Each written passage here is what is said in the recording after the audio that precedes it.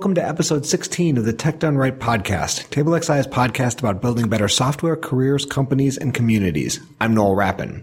If you like the podcast and would like to encourage us to continue, please follow us on Twitter at tech_done_right and leave a review on Apple Podcasts. Reviews really do help new listeners find our show. You can also leave comments on our site, techdoneright.io, and we have a weekly newsletter where you can find interesting stories, podcast news, and some essays from me. You can subscribe to that at techdoneright.io/newsletter. Thanks. Today on the show, we have Nadia Ekbal. Nadia works at GitHub and is the author of Roads and Bridges, the Unseen Labor Behind Our Digital Infrastructure, which is a white paper about open source. We talk about open source at a big picture level, how it's changed over the last 10 or 15 years. Is it sustainable? What makes it sustainable? Along the way, Nadia reassures me that open source makes sense economically, which was kind of a relief. So I hope you enjoy. Nadia, would you introduce yourself to everybody? Yeah, I'm Nadia. I work on open source initiatives at GitHub and have spent some time writing, thinking, and talking about how we build and sustain open source projects. Right. So the first thing I read of yours, I think, was about a year and a half ago, where you wrote a story that got out a lot about the hidden infrastructure of open source and the hidden fragility of it. And you came to that through looking for VC funding. Do you want to talk about how you started researching the open source community in general? So I came at it having left a previous job in venture capital. And while I was there, being on the funder side, I did a lot of thinking around what do we fund in technology and why do we fund it that way? Because the predominant source of funding in software in particular is still venture capital. And so when I left, I was starting to think about, well, what are other things that can't be funded by venture capital because venture requires specific outcomes, and what are we missing? And I actually didn't land on open source for a couple of months. I spent some time just like drawing up a list of all the things I could think of, all the projects I could think of, and people, and just cold emailing people and trying to, hear their stories, hear about how they were supporting themselves or not. And I had to cross a lot of things off that list, but was looking sort of for a coherent thesis. And some of the things I didn't cross off on that list were open source projects.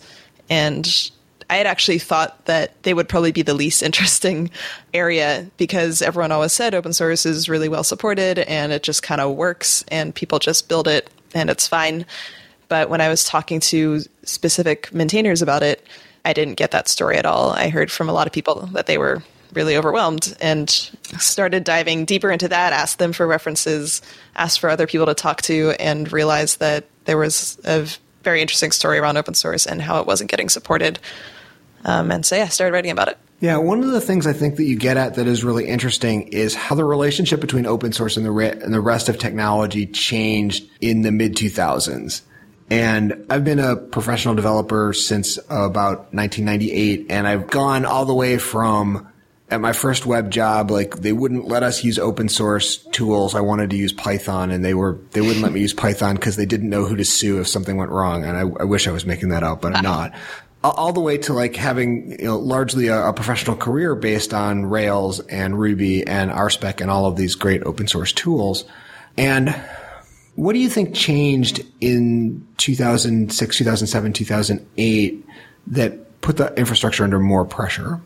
So I think we saw a more standardized way of how people were building and contributing to and discovering open source. So there's GitHub, obviously, but before then there was also SourceForge and also related resources and tools like Stack Overflow. And so before then you might have had projects that are being managed through a random mailing list, or you had to just sort of like go on their website and download the project. They were all over the place, right? And once you had a central platform where you could kind of jump from project to project and the way you contribute is exactly the same. The version control that you use is exactly the same. The issue tracker is exactly the same. It suddenly becomes a lot easier for people to consume more rapidly. And I think that's true for any other kind of content consumption in the past 10 years or so and how that's all been changing.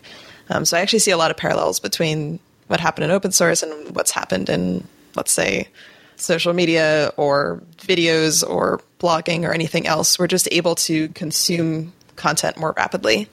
But with open source, of course, it's not just about passive consumption, but it's also about people getting involved in the production.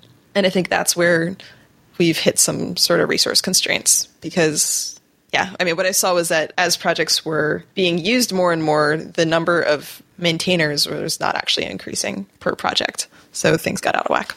In my own career, I've seen that in a couple of different stages. Like when I started learning to program, open source was not a thing that was accessible to, I mean, it existed because the Unix projects and the things like the GNU stuff that all of this sort of is an outgrowth of existed. But if you were like a random high school kid with an Apple II, in suburban Chicago, you had no access to that at all.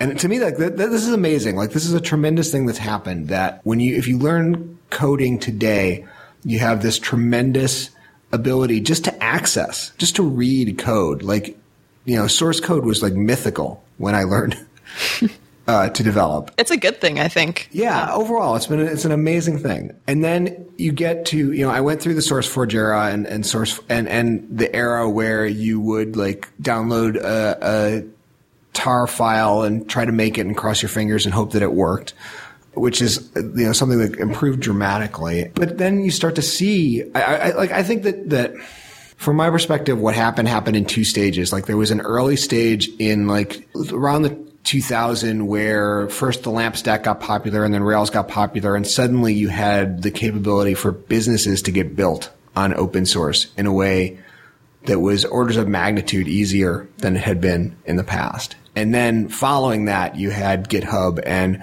all sorts of people coming in to fill this sort of social coding need now that there was all of this economic interest around it. And as you say, though, the infrastructure, the person infrastructure, the people running it, like that has not scaled in the same way. Yep. And, I know a couple of the people that you quoted in the original article about, maintainers getting overwhelmed. And I've certainly talked to people who, it's certainly one reason why have never really run an open source project myself. Like it seems thankless and painful.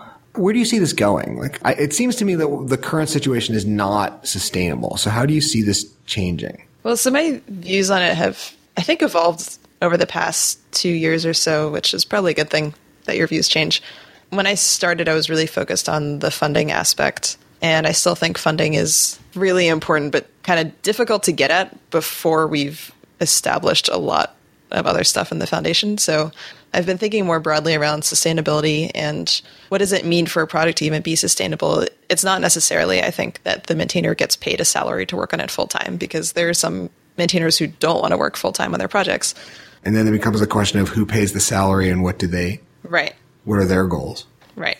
But I think the question is more, for the project's perspective, is the project moving along and developing at the rate that it should, given its importance to the rest of society? And then there's a question of, are the maintainers who are primarily responsible for it, are they happy? And so if you look at it from that lens, money's one piece of it. A lot of it is just like best practices around both managing the project and managing the community. And I realized that even that was not really a given among open source projects. I noticed that open source communities are really siloed. So someone who's working in a Ruby ecosystem is not talking to someone working on like Linux kernel. And when you see those people get in a room and talk to each other or talk online to each other, it's really cool because they are facing a lot of the similar struggles, regardless of the code that they're writing. The way they're thinking about managing their projects and their communities is really quite similar. And there's lots to learn from each other. So I've seen that as sort of like the first, before we can even talk about on a grander scale, how do these things get funded and supported and systemically thought about, it's making sure that people have a common shared understanding of how projects get run, how do they scale, when is it okay to step down, when is it okay to, step away, take vacation on a project. I mean, things like that people aren't even really talking about. What do you see that the successful projects are doing here that other projects could learn? So there are a couple things. One is, and this really depends on the scale or scope of your project, but maintainers can get overwhelmed when they start to feel like they're the ones who have to respond to everything and have to do everything themselves. And I think that's a natural feeling, especially if, let's say, you author the project and then it becomes really popular. And at first you're responding to one or two issues and then suddenly it's like 100 issues and you kind of just naturally grow into that role. But where I've seen maintainers be successful is to try from a very early stage just to push that work off onto the contributors and say, well, if you reported this issue and you're also not taking steps to fix it, unfortunately, I don't have time to fix it. So I'm going to have to close this, and being okay with that. And that's like a really scary thing because people get upset sometimes when you don't do that. Yeah. My friends who are maintainers often talk about how as consumers of open source, people often have unreasonable or entitled levels of expectation of what the maintainers are actually going to do. You actually write about this a little bit when you were talking about the myth of the bazaar, that we kind of have this feeling that every open source project has a battalion of volunteers making all the bugs shallow. But in fact, in most cases, they don't. It's one person working in their spare time. And I think we can aspire to projects that can get a lot of contributors. That's awesome. Not every project is going to get that. Frankly, like a lot of them just have one or two people that work in them full time. Even very popular, widely used, still come down to only a couple of people actually writing the code. And then it's sort of like, what is that person's constraints? And if they do want to work on it more full-time or they want to bring on more resources, then I think that's where you start exploring the path of funding or getting more dedicated support or dedicated maintainers. If they can't or don't want to do that stuff, then honestly, if they don't have time to work on the project, then that's the constraint, right? Like their time is the resource constraint. So it's getting them comfortable with saying no to things and closing things that they don't want to work on unless someone else wants to work on them. Right. And there are a lot of cases where money doesn't solve that problem. Like a lot of these things, the money isn't going to support a full-time user. And if time is the constraint, then time is still the constraint, even if there's bug bounties or things like that. Mm-hmm. And I think there's an ideal world I'd like us to aspire towards where projects that are really, really important and where there is a desire to work on it full time, like there should be financial resources available for that. I think it's just figuring out those channels is going to take a long time. Yeah, we're starting to see things like Ruby Together and Python Software Foundation, and Python Software Foundation has been around for a long time, but attempts to sort of put some predictable structure behind these really important community infrastructure projects. Yep. Do you see any of those that are being, like, I see a lot of efforts in that respect that are like intermittently successful. Like, what do you see some areas there that are working? I think much like what happened with, let's say, open source development itself and how GitHub helps standardize that behavior, we're going to have to see some sort of standardizing of how things get funded. Because right now there's a lot of random successes or outlier successes where someone happened to run a crowdfunding campaign and it worked great, or someone happened to get a large corporate donation and that was great. One platform I think has been showing potential for that is Open Collective, which is a platform where projects can they can start a collective and people can donate to that. Mm-hmm. Anyone can donate to that. Anyone can see the money that gets pulled out. And where is that being used? It's being used by, I think they have like 200 open source projects on there. There are a couple of great examples of projects that have managed to raise a lot of money on there. But in the end, it still comes down to whether that project has a dedicated evangelist or someone who's dedicated to thinking about fundraising or community.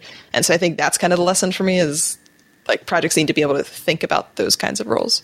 Yeah, it seems to me like there's a real danger zone in these projects that a lot of times the original maintainer creates the project to scratch their itch, as the saying goes, and because they just like building new stuff. And then as the project matures, the original maintainer is no longer as interested because the mature project is not the original maintainers. Not the original maintainer doesn't get out of bed in the morning to work on a mature project. They get out of bed in the morning to work on something brand new. But at that point, the project is stable and is building users and building the kind of work that the original maintainer doesn't want to do. And at that point, it seems to me like a lot of projects get into trouble. Well, I think just the work changes. So how I would primarily define a maintainer is someone who is starting to take on aspects of work that aren't just writing code. So if you're starting to spend more time reviewing other people's code or, I don't know, writing documentation or triaging issues that come in, that's all kind of maintainer type work. And I think it's perfectly valid if people start to get involved in projects or start their own projects for very different reasons. It might be because, like you said, they're scratching their own itch, or they thought it'd just be fun to get into open source and, build a reputation or whatever that is. And once those benefits kind of max out, you're doing a very different kind of job.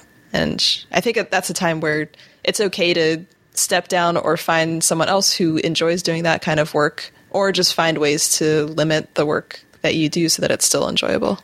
Yeah, I find a lot of projects don't plan for that kind of succession, that eventually it just builds up and the maintainer just sort of rage quits. Yeah. And somebody hopefully picks it up. Some people have made the argument that it seems scary to step away because what if nobody picks it up? But then often somebody does. I think there's too many different kinds of projects and kinds of ecosystems to be able to make that a rule or not. But it is interesting for me to think about, like, what happens if you step away, and will the spirit of open source survive where someone else just picks up that project and wants to be involved with it? Maybe, yeah. Yeah, I mean, we've had, there have been a couple of outlier cases in the Ruby community. There was, of course, Why the Lucky Stiff, who basically pulled all of his projects offline. But many of which were, the ones that were important, were picked up by other people who grabbed copies of it. Or, we have cases, we've actually, unfortunately had cases where the original maintainers have passed away. And then that actually turns out to be very complicated. Yeah, it does. Because there's really no mechanism to it. There's almost like no expectation that that's going to happen. And it becomes very, very hard for somebody to pick up that project. Yep. I think that's another argument just for resilience with projects. I mean, even before any situation like that happens, there should be at least 2 people with commit access or admin access. And yeah, think about stuff like that is important. Yeah, but I see the analogy to software development that I see here sometimes is that, a lot of times in software development, what happens is you underbuild at the beginning because it feels like overkill to heavily engineer something that's just starting. And I think I see that in a little bit of open source projects too, that it seems like crazy to put in all of this personnel infrastructure. And then by the time you realize that you need it, it's kind of too late. You needed to put it in place months ago. Yeah. I think it's hard. It's something that's hard for me coming in as an outsider, that from my perspective, I kind of just went out and researched a whole bunch and was like, okay, I see the patterns and here are the things that we could be doing. But that's also really overwhelming you can't just kind of be like, oh, ideally in a perfect world, you would have all these things set up and all this infrastructure and, all these admins and whatever. But it's in reality, this isn't even probably someone's full-time job. So how do you make that stuff? How do you take those learnings and then figure out how to incorporate them in ways that don't feel overwhelming? I mean, my experience trying to explain open source ecosystem to people who are not developers is that people are kind of amazed that it exists. I was amazed when I realized how exactly it all worked. Yeah, well, I mean, it wasn't exactly a planned system. No. And there's 2 ways. One of them, I think about the person that I was alluding to in my first job who, just was who do you sue? He was a salesperson and a business person and very good at those things. And the idea that, people would just give away valuable tools for free, I almost want to say offended him on a deep level. He was just kind of kept looking for the catch. And I do wonder a little bit about, on sort of a big picture economic level, whether any of this makes sense. It does, actually. So drawing upon I'm sure I took some econ class in college or whatever, but so there's a matrix of any consumable good, and you have things that are, I'm going to go deep into the econ. So there's things that are excludable and non-excludable, and then rivalrous and non-rivalrous. A public good is something that is both non-excludable and non-rivalrous, which means when other people use it, it doesn't deplete the resource. So non-excludable. Okay. Yeah. So I think it's non-rivalrous. Non-rivalrous. Okay. So yeah, with you can use this piece of software and so can someone else, and that doesn't diminish your ability to use it. Okay. And then non-excludable is whether you're able to limit access to it or not. So air that we breathe, I can't really limit whether you can breathe the air or not. But software could be excludable or non-excludable depending on how you structure it. And that's the question. So if you think about it in this matrix, there is actually an economic place for open source software and how we think about it and how we support it. If you think about it as a public good, that if in theory, at least how it stands right now, it's non-rivalrous and non-excludable. And then so the question is, could you change it so that it becomes excludable and you would charge for access or whatever? That's never really felt right to me. I think because open source is successful because it's non-excludable. So I know some people want to go down that route. So one thing that's come out for me is there's a difference between resource constraints in consumption and resource constraints in production. And people consuming open source, that is a public good, and I think it's actually quite fine the way it is. the part where I think maintainers get overwhelmed is where people are coming on the production side and overwhelming them with like support requests and issues and bugs and things like that. So, and that makes software kind of a unique good compared to a manufactured good or the kinds of things that like traditional economics would think about. Yeah. And I'm realizing actually like people don't really understand how it works. So all the research that's been done on this was on, there's like a class of information goods like software or let's say music or whatever, or books, where the good is information. But most of the research that's been done on it was done on like when they were physical objects. So when you had like a CD of software or a CD of music or a physical book, then it's more clear how someone is paying for access, right? But there isn't a lot of information or research on like how do we do that when everything is digital. Yeah, I don't think economics is completely adjusted to marginal cost of consumption being zero at all. It's amazing. In my dream world, more people would be experimenting with how do you think about limiting access on the production side. I don't know. It might be crazy, but we just sort of assume that, you know, anyone should be able to file a bug. Anyone should be able to submit a PR. What if they don't? That doesn't violate the definition of open source. What if you had to be a member? Yeah. What does that look like? And I know there's scary implications there too, but. Sure. There are a couple, I mean, certainly there are cases that come to mind where there's an open source version of the tool and then there's a commercial version of the tool, which has, among other things, support, paid issue support, and then the commercial version of this tool supports the open source. Yep. It's a tricky model, but I've seen it work. Yeah. A Sidekick is the one that comes to mind. Yeah, I mean, like a lot of the early things that I read about like economics and open source talked about the reputational economy, which I don't think really gets at why people, I mean, it gets at it a little, but I don't think it's really like, it's not a sustainable basis for building open source. And I don't think it really explains, for instance, why Facebook open sources React. Like, right. It's not for reputation. Right. Facebook doesn't need the reputation.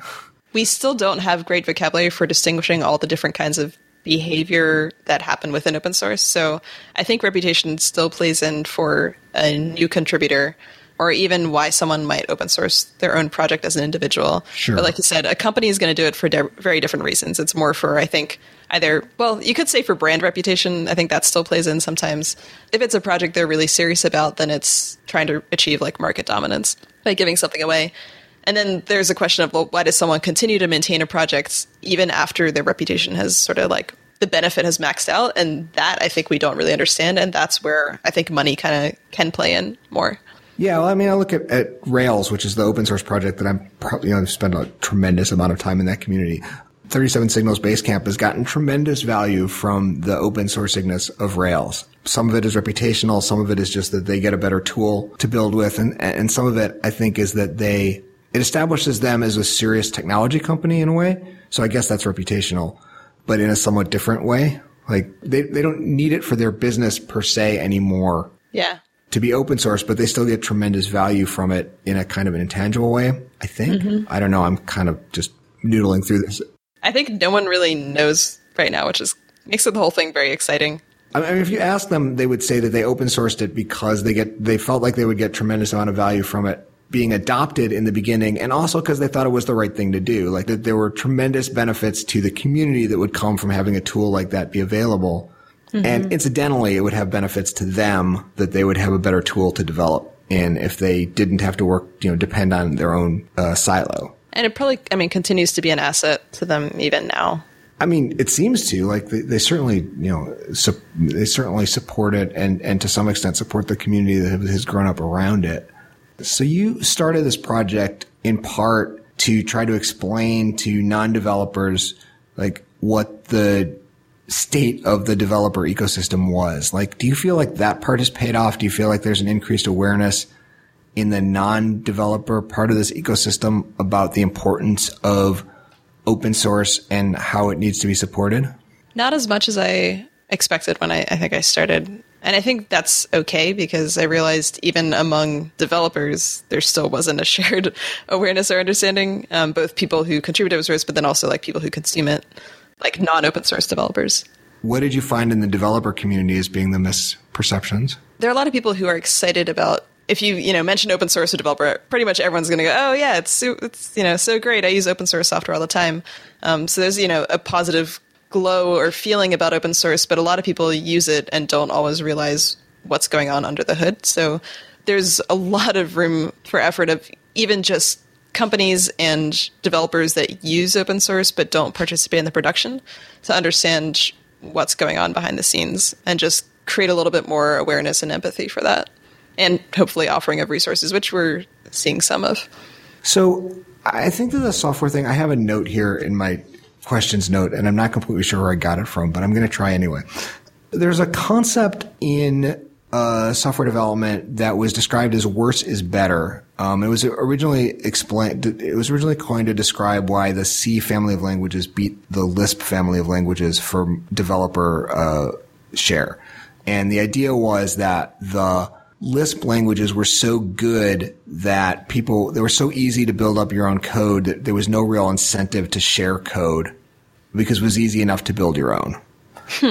Whereas the C family, the open source community developed there in part, I'm paraphrasing an argument made by somebody who's smarter than I am, so that's always dangerous. But in the C community, where it was harder because C was a lower level language, there was more of an incentive to build up these shared libraries, and ultimately those shared libraries had a strong community building incentive that made those tools, even though the individual languages weren't as powerful, over time the tools became more powerful. And I was wondering, as the open source languages and tools get better, if there's kind of a danger or how that might apply to the open source ecosystem as the sharing tools get better and better, whether there's any kind of effect that you see or have thought about in terms of that minimizing the amount of sharing between ecosystems or between projects. Interesting.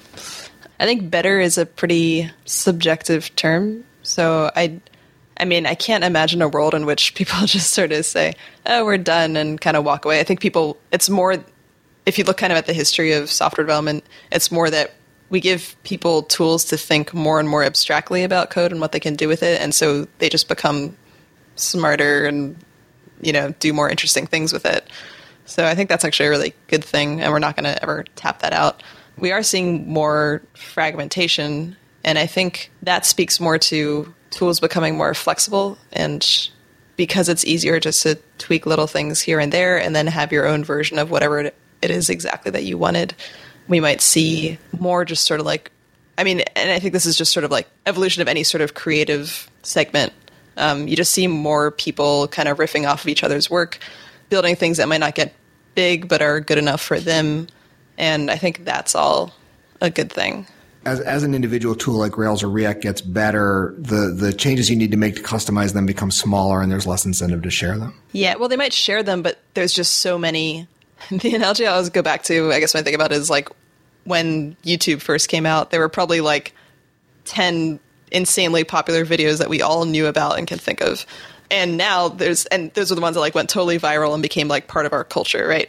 And now there's so many viral videos on YouTube that someone might have seen something that had 20 million views or whatever that I've never even heard of, just because there's room for more and more people to be successful without being the most dominant technology. So I think people will continue to open source their stuff just because there's still personal reputational benefits to that.